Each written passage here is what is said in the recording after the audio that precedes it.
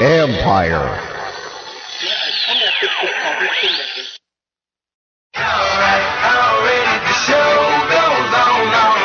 You thought you knew, but you have no idea. It's the urban sports scene.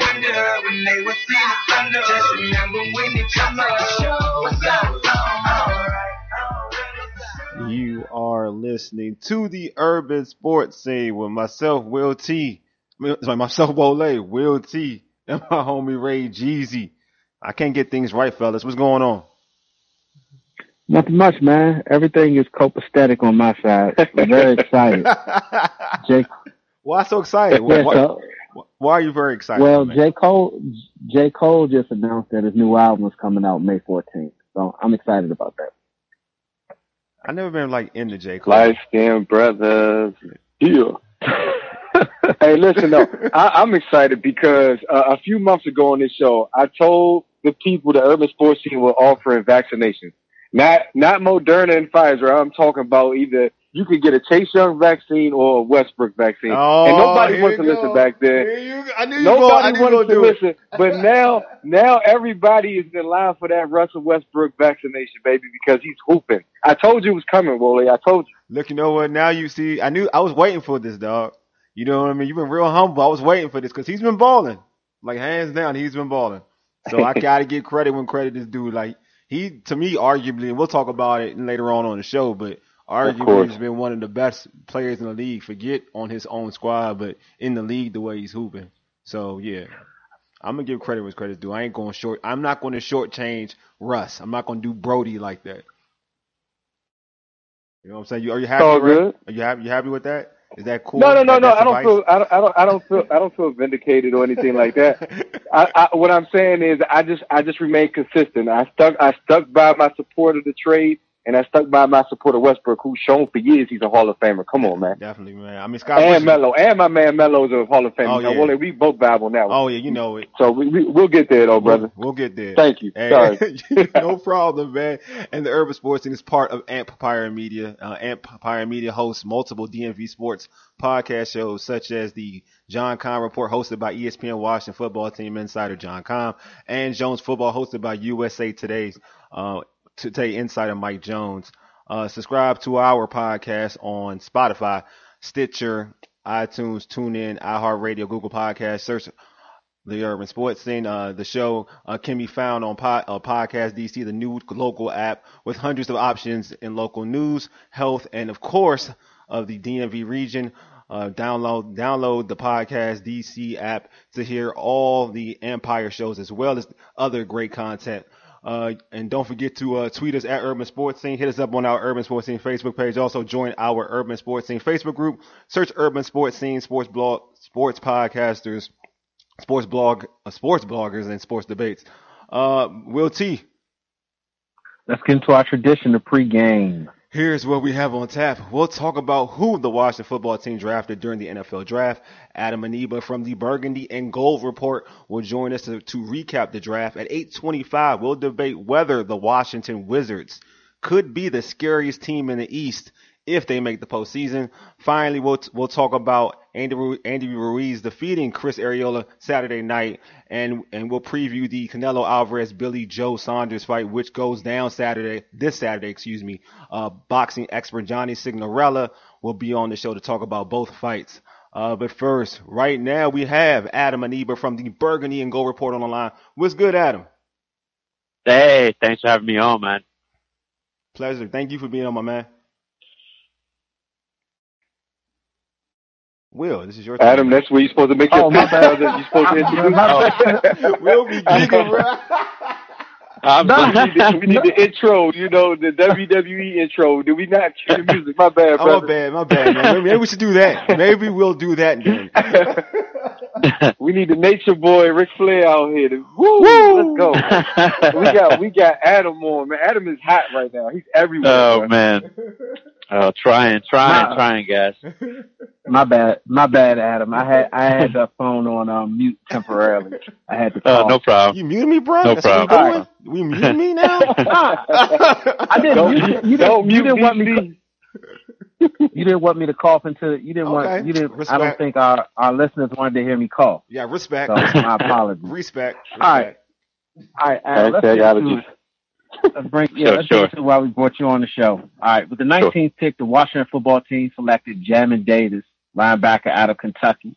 Can you tell our listeners about him? You know, how will he fit into Ron Rivera's defense? Yeah, I would say out of anybody in this draft, it was probably the top scheme fit. So at 19, you get probably one of the biggest, high impact players on the board, and you get a position of need. Coming out, a lot of analysts talking about a weak side linebacker, but if you take a look at the Kentucky tape, everyone's talked about he's a one-hit wonder. Did we lose anybody? He had one Rivera system with a front line that's already established. You know, it's the rich get richer.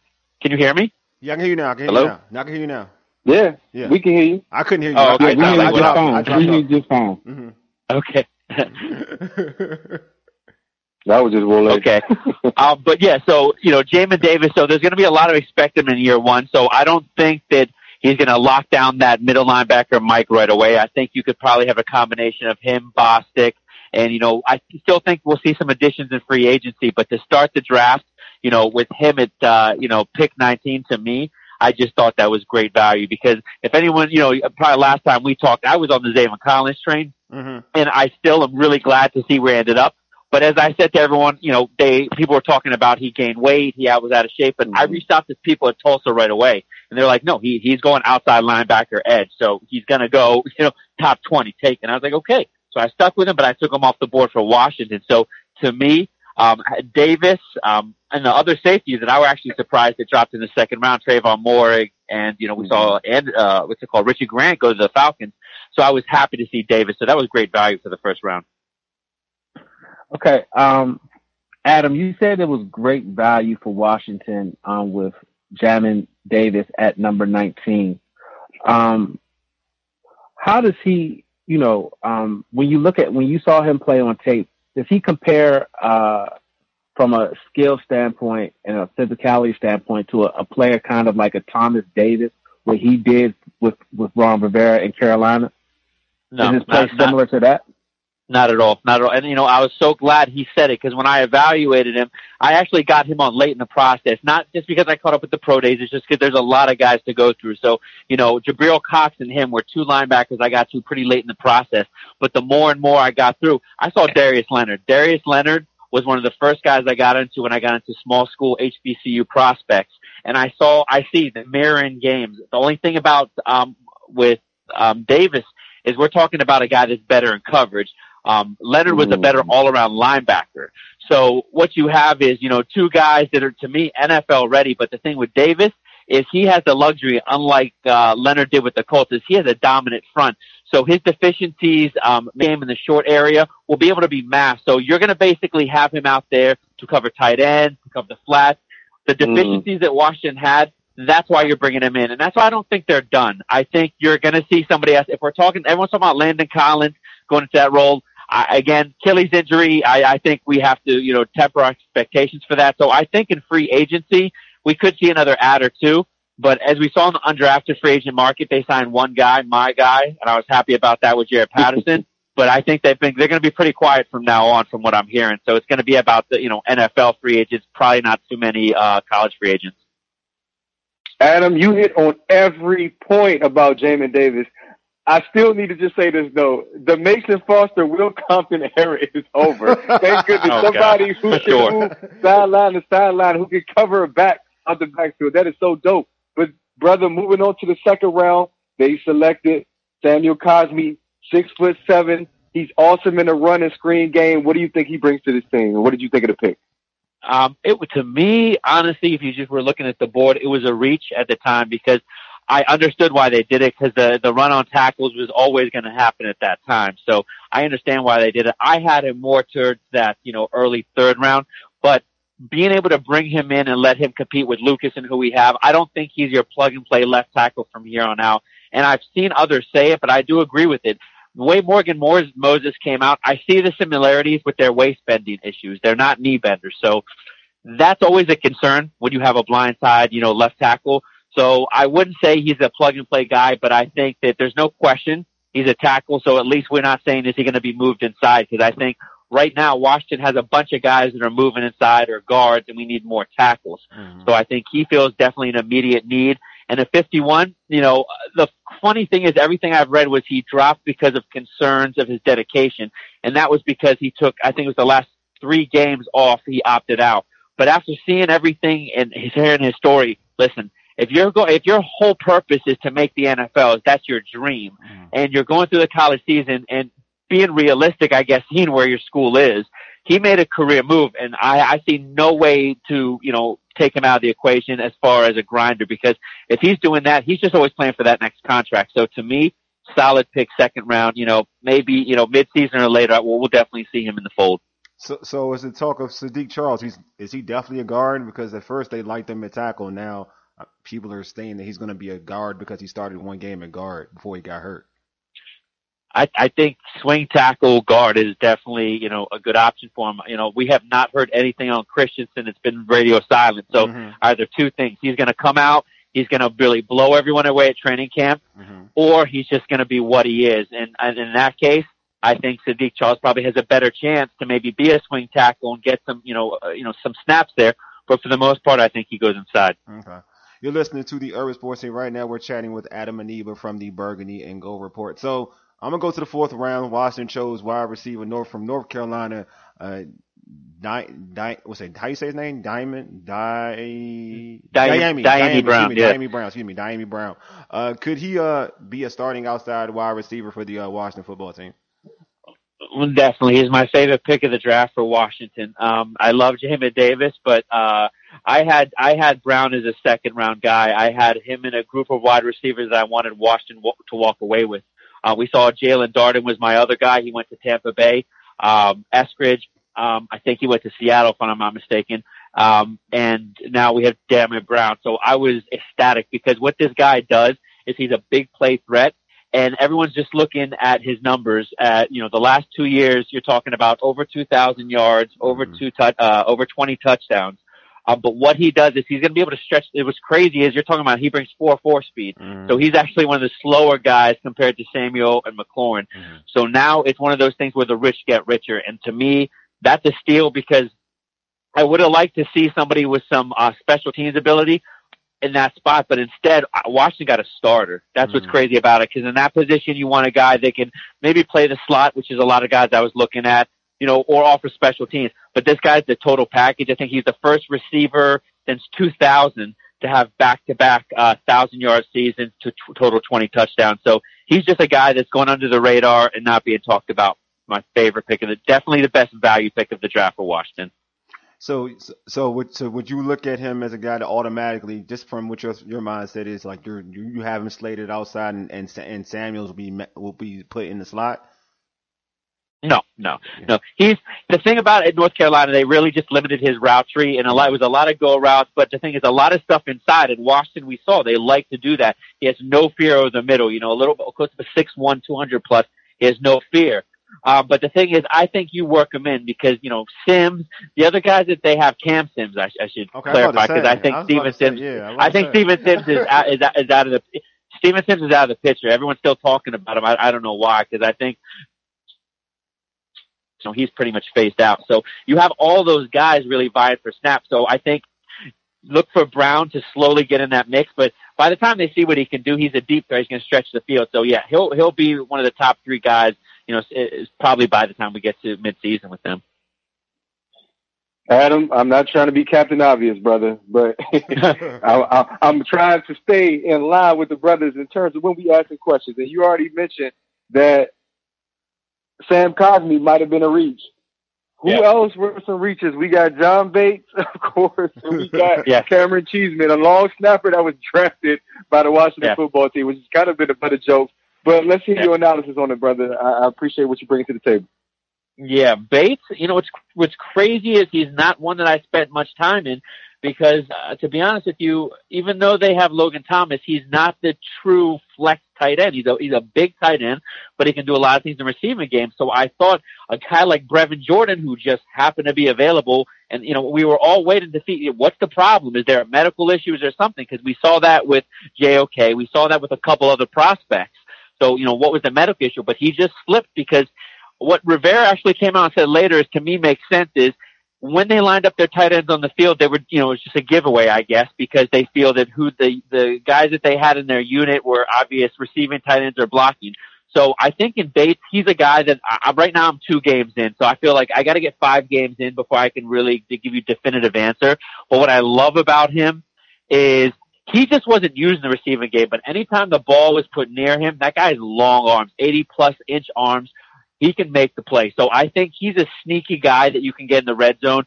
We could see him year 1, 200 yards, 2 touchdowns just off the get, but no mistaken, he's opening up blocking lanes. But again, 4th round, a little too rich, and I think he might have been, available a little later, but he was a priority. Probably could have been an undrafted free agent. Oh, no, that's all I want to say. That's all I want to say. You crazy. Yo, I was okay with Cosmi. What I was not okay with necessarily, and again, this is just me observing what the Washington football team juiced 3rd round. I felt like they reached on that one. What do you think? What's crazy is I thought so too, but I've just been reaching out to anybody that knows, in that area, that the division that they play in, because, he went to Michigan first, graduated there, didn't have really crazy numbers. You're talking about nothing came off the charts. I think 2019-20, 47 games, Minnesota 59 tackles, 1 pass defended, tackle for a loss, whatever. It's really nothing special. So what it is these attributes, this 4.39 40, 36-inch vertical, 6'3", broad jump, 10.3, shuttle, 3.96. A man that size is not really supposed to run those type of numbers just the way he's built. So what I'm hearing is the option to have him at free safety and cornerback is real. At the Senior Bowl, Nagy and staff had him moving back and forth. And from what I understand, that's the reason they took him. I had other cornerbacks, a lot of guys, way ahead of him on the board. From what I understand, the fact that he can play both positions, and I think now you have Fuller that can play both positions, I think that's what they're going to do. I think when you brought in WJ the third, you bring in a press corner, so you have a team that predominantly plays in that cover zone. Now you can mix in press. So when you bring all these guys in, you can do bail coverage. You can do a lot of things in the line that are going to confuse the quarterback. And when you have a line like Washington, it's not about the marquee players that they're going to have out there. It's about the fit and exactly what they need. And that's why I think if you look at the smart analysts out there, they're giving the grades anywhere between a B+ to an A, because from top to bottom, they might not be a lot of sexy picks, but damn, they hit a lot of needs, and those guys are going to see time right away. Pretty much almost all of these picks, until we'll get to the back end of them, I think are going to see contributions in year 1. Adam, you said that Brown, the wide receiver out of North Carolina, drafted in the 4th round, was kind of the guy that you thought would be a surprise, a possibly day 1 contributor for Washington. Do you see anyone else in this draft that, like the next Cam Curl, a surprise, a guy who's a surprise that we really aren't paying attention? It could be also a starter. Well, Derek Forrest, the 5th rounder from Cincinnati, he's gaining steam. 6 foot 200, strong guy, 41 bench reps, 4.3 840. So this is a guy that jumped back between free safety and strong safety. He's one of those overachievers. He's not great at either position, but I think if we're going to look for anyone right now, we've seen DeShazer Everett. I really wonder, he's hit that ceiling. I wonder how much more we're going to see from him. I think he's safe this year, but I think Forrest is probably a pick for 2022. I don't know what the hell they're going to do with safety, because I really thought we would see, and that's what we're saying, when we got into that John Bates, there were safeties on the board.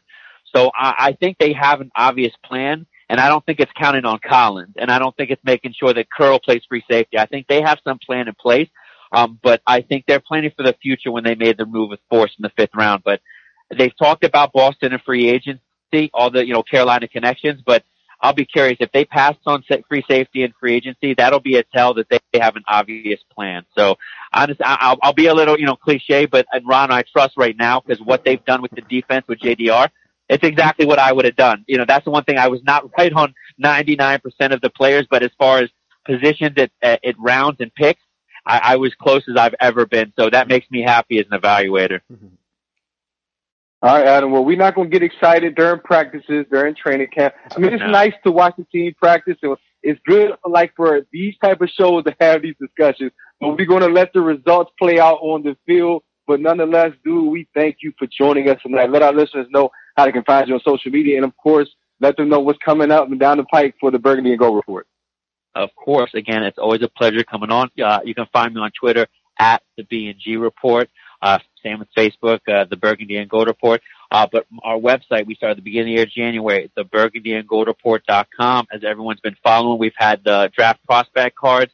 The draft's over. But we'll be getting into 2022 draft in due time. But for now, we have a lot more things coming, a lot more cool things on our website to do with our rookies, our undrafted guys, interviews that we've had. So again, the burgundyandgoldreport.com. Tonight's show will be up on our podcast section. So yeah, come and check us out. Thanks, Adam. You know we appreciate you. All right. Hail DC, guys. You know it. Again, make sure you follow Adam on Twitter at the BNG Report, and also check out the website, theburgundyreport.com. Okay. Are the surging Washington Wizards the most dangerous team in the East? We'll talk about this after the break. The Urban Sports Scene. What it do? I'm your homie Wole with the Urban Sports Scene, part of Empire Media, and I'm here to tell you about Monkey Knife Fight. Monkey Knife Fight is the fastest growing sports gaming platform in North America, while being the third largest daily fantasy sports platform. It's easy to play. Users don't have to spend all day analyzing salary caps and lineups like other daily fantasy sports sites. It also offers all the major sports, plus UFC, golf, esports, soccer, college basketball, NASCAR, and much more. Plus, users won't compete against thousands of professionals with algorithms like other daily fantasy sports sites. That crap could be annoying. Monkey Knife Fight has various jackpot contests such as Home Run Derby and Eagle Eye, which is the PGA 2500 jackpot on Thursdays. Sign up now and get your chance to win the bag. Go to www.monkeyknifefight.com. Again, that is www.monkeyknifefight.com. And don't forget to sign up using the code URBAN. Again, that's URBAN. That's URBAN. URBAN. Hey, help me make you great. You are listening to the Urban Sports Scene with myself, Wole, Will T, and Ray Jeezy, part of Empire Media. The Washington Wizards are now 30-35. They have won 13 of 16 games, including a 154-141 win over the Indiana Pacers last night. If the Washington Wizards make it to the actual postseason, because I don't like this playing crap, but they make it to the actual postseason, are they the team to beat? I mean, not the team to beat, the team that everybody is scared of. I was team to beat. Now I'm going ahead of myself. The teams that everyone's scared of, and they don't want to play in that first round. Here's the thing, guys. In terms of the play-in, which I like, by the way, I think is dope for the league, which is struggling with viewership right now, by the way. And Russell Westbrook, I also feel as though is good for the Wizards from a national landscape. Like, he's been a subject on every major talk show today, if you guys are paying attention. But I don't think necessarily that they're the most dangerous team, because they can easily win the play-in. You're talking about Boston, Charlotte, Indiana. They clearly can beat these teams. They can even beat Miami if it comes to a play-in game against the Heat. However, does Brooklyn, Milwaukee, or Philly, that's it. That's what I'm talking about, fear the Wizards? I highly doubt that. The Wizards are playing excellent basketball, which is great for their confidence, and it really showed not in the Indiana game, but in that Dallas game. I know it was a loss. However, the resiliency they showed, being down nearly a dub, coming back and really supposed to close that win out, that showed me against a great player in Luka Doncic that they were ready to take the next step. Like I told you guys last week, and I told people many times before, the schedule does not matter with these Wizards, which makes them dangerous, yes, but do these top teams in the East fear the Wizards? I highly doubt that. I don't think any team in the East fears the Wizards per se. You know, I think they'll come into a game plan, you know, into the play-in series and say, okay, we have to find a way to contain Russell Westbrook and Bradley Beal. If we just allow those two guys to do what they do, and put the emphasis on them, you know, guarding them, and we don't slouch off of the other players on the Wizards roster, I think every team thinks they'll be fine, right? They know that Westbrook They know that Bradley Beal, both of those guys are going to get there, right? Mm-hmm. But what you don't want to do is you don't want to have Davis Bertans get go 7 from 11 for 3, right? Yeah. You don't want to have Rui. You don't want to have Rui score 30 points, right? Mm-hmm. Or 20 points.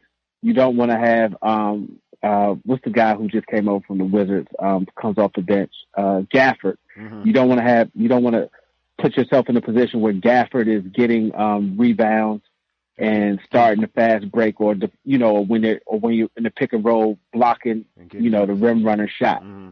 and getting stealing easy points from you.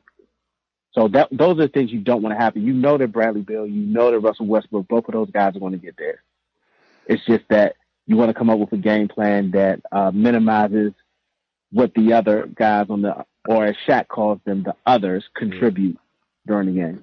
So on Twitter, my man Cameron Mingo said, yes, most likely the Brooklyn Nets. All right, so and I think that would be dope too. If the Wizards got into the playing game. I mean, won the playing, whatever. If the Wizards get into the playoffs, forget the playing game. I'm over that stuff. They get into the playoffs and they get to play Brooklyn. I think that would be dope because then we're talking about Kevin Durant, James Harden, all these individuals who play OKC, and then Westbrook, who are all three arguably could be playing the best ball of the season in that series. You know what I mean? Like, I think that would be dope to see all three of those dudes hooping in that series and hooping at a high level. But I do think there is something to say that it's all about confidence. You have certain games in the regular season, when you match up against a team in the postseason, it does give you confidence to know, you know what, when we play this team, we match up pretty well against them. We've beaten them. We've won the season series. That does kind of, for the Wizards, I can say for the Wizards, it would give them a lot of confidence playing against Brooklyn, where other teams who would probably play Brooklyn and probably been who have better records wouldn't have the same confidence that the Washington Wizards have playing against a Brooklyn Nets team, to be honest with you.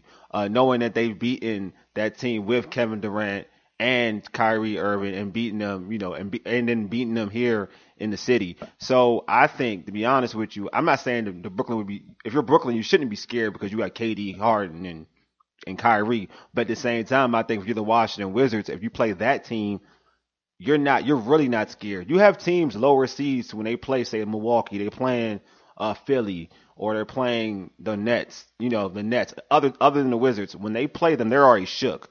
But the Wizards going into a situation where they've beaten this team already in the regular season, they've lost that. They don't have that mentality. They're thinking like, you know what, we can beat you. And we all know in the postseason, if a team believes, a lot can happen. We've seen it. We've seen upsets in the postseason in basketball, in the NBA, where lower seeds have won the season series, and they've taken that thing to the postseason and done the same thing. So I'm just saying, like, that can happen. I want to say even matchups like when you see a team that's not scared, like when Dallas was the 1 seed in Golden State with Steven Jackson, Baron Davis. When they saw Dallas, they weren't intimidated by Dallas, even though that was the overall 1 seed and had one of the better record. I think throughout the NBA, may have had the best record in the league, to be honest with you. They took that team out easy and that's because they didn't fear anything. So I just think the Wizards going against the Nets, the dangerous thing about them going against the Nets is that they beat them and they don't have fear. There's so much that could be said about. Oh, go ahead though. No, one thing that we're fairly, I think you're getting a little bit ahead of yourself, Wole, because if you look at the 7th, 8th, 9th, and 10th seeding in the East, you have, like you said, Boston at 7, Charlotte at 8, Indiana at 9, the Wizards at 10. Yeah. To me, the Wizards need to at least get into that 9th spot. If they get into that 9th spot against the Charlotte Hornets, that creates a favorable matchup to them, for them, in my opinion. Because if you think about how playoff basketball is, it comes down to having that 1 or 2 guys on your team that offensively can create a bucket, right? Because once you get into those series, teams are able to kind of hone in on what you're doing offensively and what you're doing defensively. But if you have a dynamic player who can create for himself and others off the dribble, and the Wizards have 2 of those guys, in Beal and Westbrook, you create trouble for other playoff teams. You create trouble for your opponent. Yeah, but and I agree. The Wizards have two, but they have a third guy who can do some damage too in Rui. You know what I mean? And that's off post play mid range game. So they got guys they score like the Wizards score. Like when you score 154 or you score you're one of the highest scoring basketball teams in the league. You score. Scoring is not the Wizards' problem. They can put the ball in the basket. They've done it enough this season. It's always been about defense. That's the only thing to me that's going to hinder them if they made the postseason be their defense. But they're going to score. Like the way they play is like, can you outscore them? That's what it is. And if you want to look at the teams, if you look at the teams in the bottom, to be honest with you, again, we're looking at the stretch because it's all about peaking at this particular point in the season. If we're going to talk about the playing game and whatnot, they're playing better basketball than any of the teams in the playing game. That would be in the playing game. Absolutely. You still have to win those games. And like I said, with the Wizards, it's not always about matchups. It's about consistency. Like you talking about defense. One game they defended Luka. They're playing the Mavericks tough in the second half. The next game, even though they won, they still gave up 141 points to Indiana, which is too high. However, going with all the hypotheticals we discussed, in the event that they get Brooklyn, let's say after they emerge from the play-in tournament, I really believe that it would be Bradley Beal's time to elevate himself to superstar status because you put yourself up against a big three, and everybody knows what Russ brings to the table. But there are still a lot of fans questioning Bradley Beal's ability to close. At that Dallas loss, immediately I got text messages saying he just doesn't have the custody yet. But if you watch the closing of that game, he actually brought the Wizards to that point. He just missed that last shot, which means he's growing, and he always gets better. So if I'm Bradley Beal, I'm the one that's really foaming at the mouth, looking at the chops, wanting to get my hands on the best players or the best team possible, and that is Brooklyn. Yeah. I mean, you can argue that Embiid is a superstar as well. So I'm thinking he needs to show up in the playoffs and elevate himself to superstar status because right now nobody's even talking about Beal. It's all about Russ. I just mentioned that on the national stage and here locally. So Bradley Beal, you don't want to be the forgotten man. You also want to get that next contract. Dude, go out and hoop and elevate yourself to superstar status because I believe he is that guy. I mean, see, the clutch thing is a whole different thing. It's either, to a certain extent, Bradley Beal is, all right, to put it this way, to your argument, Bradley Beal is a lot of times has always been a dude that can make baskets, I feel like, in the stretch. He's done that. Like, he's done that even with John Wall. Even in the postseason, that postseason series where John Wall got hurt, he was doing that too. The issue has never been, to me, can he make baskets in the stretch? It's about making the basket. Like he's falling short a lot making for the basket. You know what I mean? Like again, we talk about basketball players and how long has Bill been in the league now? Like 4 or 5 years now? Has it been 5 years? It's longer than that. Longer than that. So usually when you think about Bradley. Go ahead. No, I think Bradley Beal is like on year 9, if I'm not mistaken. So year 8 or 9, if I'm not mistaken. If it's that long, so around that time, somebody has you would have, being a star, you would have a signature shot, right? Like a signature game-winning shot, right? Johnson style. You know what I'm saying? Yeah. I think he had that, and I think he closed Golden State. I think he closed that game out. Nobody gave him credit for it because, again, it's Bradley Beal, and people want to find something the same way they knocked Ben Simmons for being limited from the perimeter. I do. What I'm telling you is, honestly, and what I'm telling our listeners is this is going to be his opportunity, this playing tournament, and hopefully the playoffs, to show the world that he is that dude. Yeah, definitely going to be an opportunity. I think I'm with you. I think if he gets that platform, it's definitely time to shine because, again, you're playing an awesome big three, and you like you said, you know, Russ is bringing attention too. So this is the opportunity to put all the eyes on Bradley Beal and for him to get the notoriety, is like you said, Ray, to be a superstar. But boxing expert Johnny Signorella will join us to talk about Andy Ruiz defeating Chris Arreola Saturday night and this Saturday's big fight between Canelo Alvarez and Billy Joe Saunders after the break. You're listening to the Urban Sports Scene for ages. You dig? Deuces.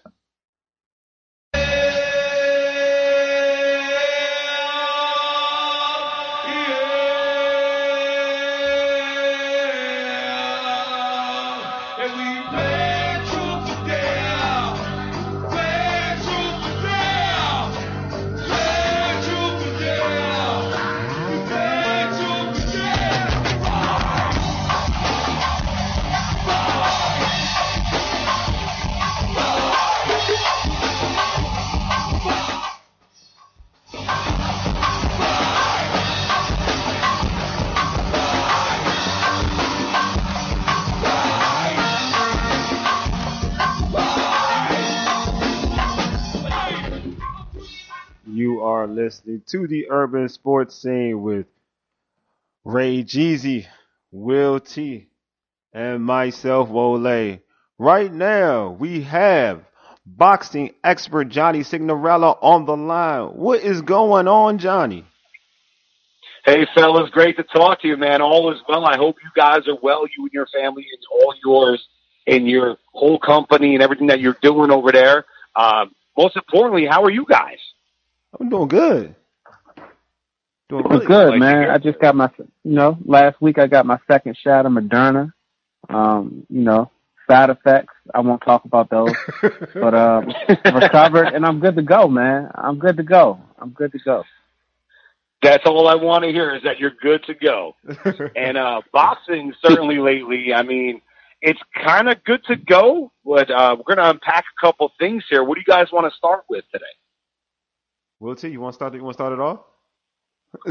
Yeah. Oh, Saturday. Man. No, be quiet. Saturday on pay-per-view, there was a high-action fight between Andy Ruiz as he defeated Chris Arreola by unanimous decision. What were your thoughts on the fight? I thought it was a very good heavyweight fight. I knew it was going to be very competitive going in. You got two great warriors, not the best, in-shape warriors in boxing that there is, and let's face facts. But, Arreola put himself in proper, conditioning at his age. And I think that the age, kind of like hurt Arreola down the stretch of the fight because, we saw Andy Ruiz get dropped early on. And the thing about that droppage was that Arreola couldn't continue is because eventually, you get older, he took a lot of weight off, Arreola did. You're going to fatigue. And I think that was the game changer, not to take anything out of Ruiz. Ruiz is very fast. Mm-hmm. He throws his hands very quick. He's got power punches. There's a reason why he put Arreola in check, not only because Arreola is older and he got fatigued, is because Ruiz is that good. I thought it was an excellent fight. I credit both guys. Ruiz, he still has work to do, man. Yeah. He's got a lot of work to do. So what are you guys' thoughts? No, I thought to be honest with you, it tripped me out that he punched him on the shoulder and all of a sudden his shoulder was acting up. I've never seen that in a boxing fight.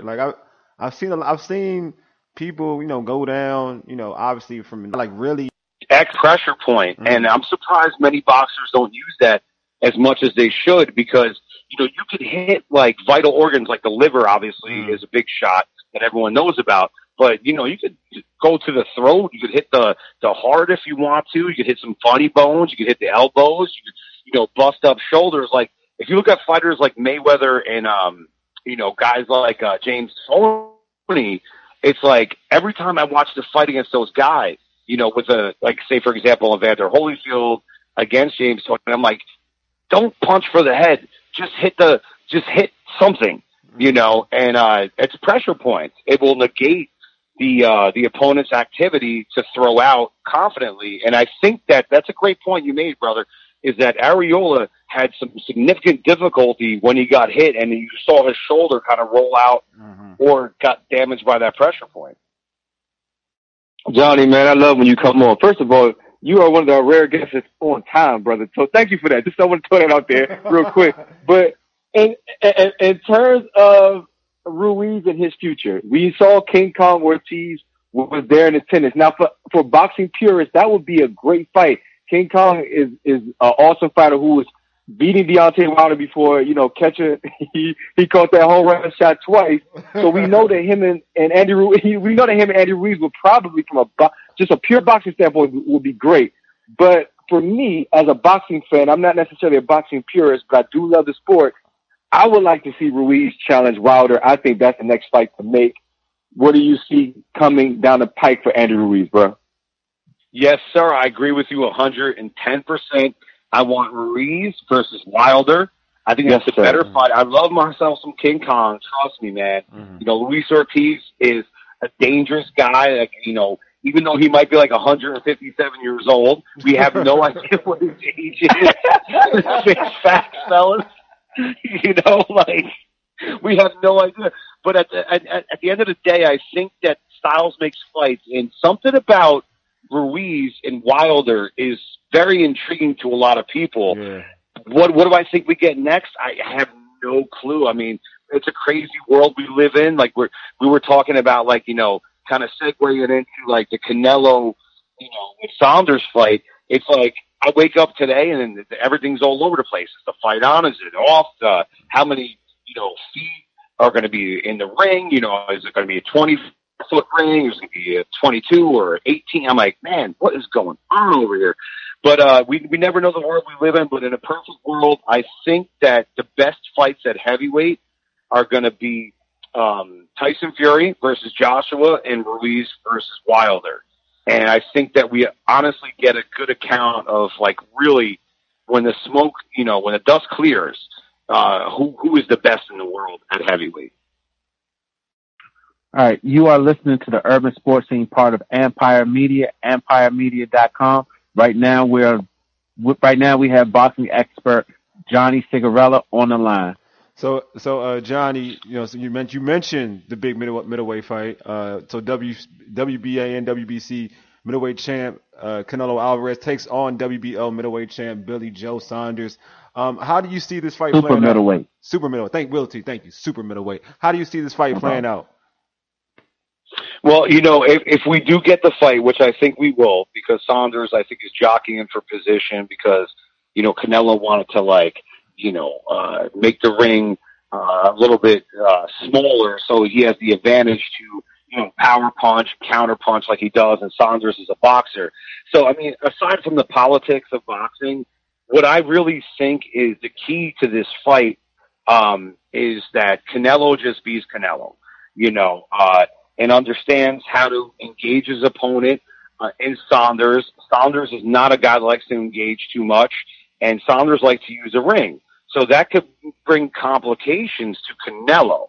Now, Canelo had problems with Israel Allar, obviously Floyd Mayweather, but he's learned from those fights, and he's gotten way better at cutting the ring off. And he's also fought at so many different weight classes and seen so many different looks and styles. And, I mean, if you look at Saunders' resume, Saunders, like, he's a good fighter, and anyone that gets in a ring, mad respect and props. But, I mean, at the end of the day, like, you know, you beat David Lemieux, congratulations. A lot of people did as well. You know, like, no disrespect to David. But I just think that Canelo has the craft, the confidence, and the punching ability to just move on to the next one. I mean, you know, for Billy Joe, like, I give him props. You know, he's been active a long time. He's unbeaten, which a lot of people, like, you know, overlook that. You know, he is unbeaten, so I got to give him that. But at the end of the day, it's like, you know, what have you done for me lately? You know, and how good can you fare against Canelo, who is probably, arguably, top 5, at least pound for pound in the world?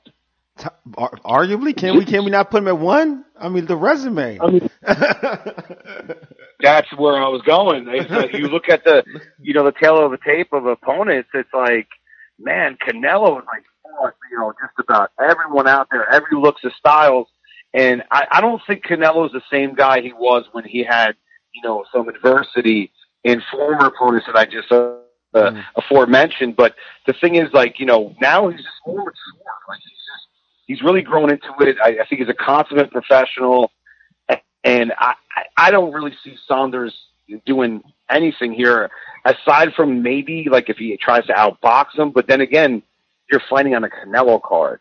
So where are the judges going to go with that? Again, not to be controversial, but I mean, all the chips are stacked up for Canelo to win. All right, Johnny. So I don't know if you're paying attention, but it's now becoming a circus. Billy Joe's camp approached Canelo earlier. They want a bigger ring size. Billy Joe Saunders did not show up for media availability and to begin promoting this fight. What do you think about this controversy about the ring size? Canelo is saying that it's not changing and he needs to show up and fight on Saturday. Will that make a difference? And does that benefit one fighter or the other? I love this question, and I definitely thought about it quite a bit today, is that, you know, when you make a contract, and I'm no professional in regards to, like, knowing how to, like, negotiate contracts, but, you know, you agree on glove size, you agree on the ring, you agree on weight and stuff like that. 5 days out from a fight like all of a sudden you're going to change like the whole geography of the ring, you know, and make everything much smaller. It's like, that's kind of messed up. So for me, I agree with Saunders in kind of being like, you know, hey, that's not cool. I think he's jockeying for position in Saunders to like negotiate for extra money. Like, think about this, guys. Like, when a fighter comes in overweight for a fight, right? Mm-hmm. And the other opponent has an opportunity that made weight to say, you know, yay or nay. And then guess what happens? Like, they can negotiate for money, like, you know, different purse. Like, give me an extra 500,000 or whatever it is. I think in this case, Billy Joe Saunders, and I don't really like him, to be honest with you, as a person of what I've seen him do on social media and stuff like that as a prankster. I do respect him as a boxer. It's a different thing in the ring, outside the ring, different. But at the end of the day, I am pro team Saunders here and saying, like, hey, man, you know what? You're going to change things. I'll be willing to adapt. Give me some money. I think what's going to happen, fellas, I know it was originally 22 feet, and then Canelo won at 18. I think they meet halfway at 20, you know, negotiated. And then what happens is that Billy Joe Saunders gets a little extra, you know, cushion on his paycheck. And Johnny, real quick, bro, what is wrong with Billy Joe Saunders? He's complaining about Eddie Hearn, who right now is the hottest promoter in boxing. He's saying that this whole promotion has favored Canelo. It's like, dude, he got you a fight with the biggest star in boxing. Like, just go out and let your hands do the talking. I don't understand his reasoning. And do you see him getting a big fight in the future after all of these theatrics? He's a big to deal with, a big to do, you know, outside of the ring, like I said. And then, plus, that's a great question again, brother, and I appreciate that question. Is the thing is, like, you know, he's just got to show up and take one thing at a time and go in there, you know, one fight at a time. Like, he's got a big opportunity. I mean, come on, fellas. I mean, we both get in there, all of us, all three of us. You know what I'm saying? One at a time to get in there with Canelo for a nice, hefty payday, you know. And of course. I'll take a dive. I'm good. 100. You know what I'm saying? And I'll go chump, but I'll get in, you know. I'll be smart enough to get out. That's cool. I mean, it's in the contract for me to get my money at round one. I'll take the dive. I'm good. Hey, it'll be on Triller. I'll be Ben Askren. I'll be Ben Askren for a day, baby, and style with Triller and get my money and go. You know, I mean, we'll see what happens with him. I mean, you know, he's got Saunders actually has to look, you know, the part of some sort, save face, like look responsible, still have, you know, he's got to be meaningful at 168. I mean, that's a great weight class. We know the Charlo is there, and we also know that, you know, there's a lot of other fighters there, like Andrade, and, you know, like there's great fights to be made. Notice I didn't mention Triple G. I will right now, because I don't know. It's like, again, what have you done for me lately? Yeah. You know, but at the end of the day, I mean, it's interesting weight class. It's more interesting, in my opinion, to see if Canelo goes back to 175, because you got like guys like D-Ball there, and you know, it's a much harder weight class, and Canelo actually fought there, so you know, we'll see what we get, because I can't see it again, because of like network divide and all the politics of boxing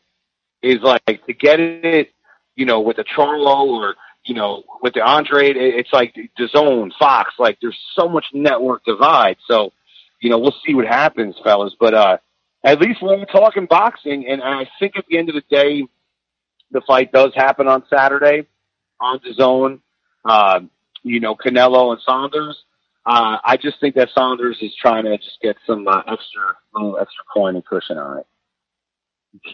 Johnny, I don't blame him. Johnny, you just made reference to the multiple networks that host boxing cards. One of the I guess platforms or networks, for lack of a better word, that you didn't mention was Triller. Is that it? I forgot that. Triller. You got it, bro. Triller. Yeah, with the Thriller up to this point is kind of known for hosting cards where people pay attention to everything except the main events, right? With the Jake Paul fight. And now they're actually going to host now they're going to host a championship fight with Teofimo Lopez. How do you think this plays out for Teofimo going forward and for Triller going forward with hosting championship fights on their platform? I'm so glad you brought this up because I was actually going to bring it up. Word I can't say on the air right now. It's just the most relaxing and craziest thing you'll ever see. I'm like, I love this. You know, and a lot of old school, like, diehards are like, nah, this ain't good for the sport. I'm like, this is amazing for the sport. I'm having a blast. The fights could be terrible, but you got Snoop being out there. Like, again, I can't use these words on the radio, but, you know, he's saying this thing. If you've seen the Triller guys, like, it's phenomenal. I think Snoop Dogg is the best sportscaster in all of sports. Oh, I'm God. putting that on record. Oh, no. Oh, God. I'm putting that on record, man. Oh, God. Hey, Dude. Johnny. Yeah. Your man Dana White calls Triller a freak show. He don't even address it by name. He hates talking about Jake Paul. That's your boy, Dana White, UFC. That's your thing, bro. And Al Heyman, look at what he just did. He's trying to eliminate Triller the same day as Teofimo Lopez's fight. You got Floyd Mayweather fighting who? Logan Paul. Oh my God. Exactly. On Showtime pay-per-view. And you know what the thing is? They see it as a threat because, dude, like, people are watching this with me that are not even, like, super boxing fans, but they're like, the Triller card? They're like, this is incredible. Now, there's a lot of, like, dance acts and things like that, but it's entertainment. It's just fun. Now, to go back to Teofimo Lopez, Teofimo going to be Teofimo. It's going to be a good card. Evander Holyfield's on the co-feature. My man, you know, like, still going. We'll see where that goes. But as far as, like, the whole thing with, you know, with Teofimo is that I just think he's got the it factor, man. Like, we've seen it time and time again. This guy is just super impressive and an amazing fighter. But you mentioned, you guys mentioned Mayweather and Paul. Like, that's on pay-per-view on Showtime. That's a major distribution. You know, not to say Triller isn't, but it's like, that's amazing. Any people come up to me, they're like, you think Logan has or Jake or whatever their name is? Yeah, does he have a chance? I'm like, are you nuts? I'm like, how much did you smoke with Snoop? Nah, De La Hoya did, though. Dude, De La Hoya. Let's talk about De La Hoya. Remember that? He was like, baby. I was like, what am I watching? But I loved every second of it. I loved every second of it. This is and he was talking about, like, hitting, like, weed and smoking. Like, I just smoked some Snoop stuff. And that's cool, baby. I'm like, wow. Like, what is happening? See what y'all did. I mean, that's the best thing to come out of the past couple of years, I think, in my opinion. Oh, my God. Triller, man. This is what we're talking about. Oh, my God. Absolutely, fella. Oh, my God. We're about to wrap this show. Hey, Johnny, thanks for being on this show, my man. Hey, let our listeners know how they can catch you on social media and let our listeners know what you got going on, my man. Absolutely. I appreciate you guys having me on, and thanks for the laughs, man. This was a blast. You can follow me on Twitter at Boxing Music John.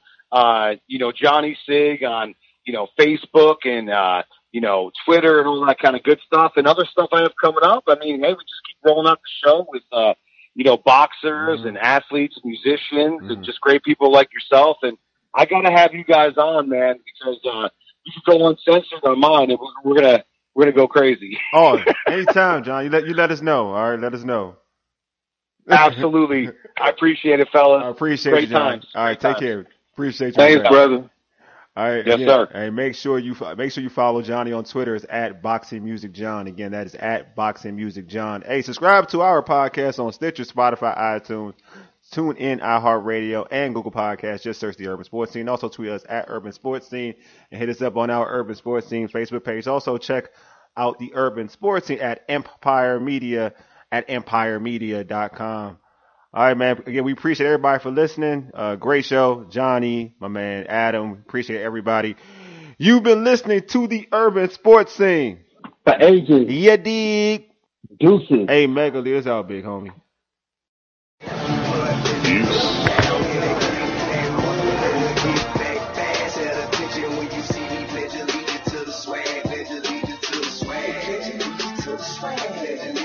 Swag.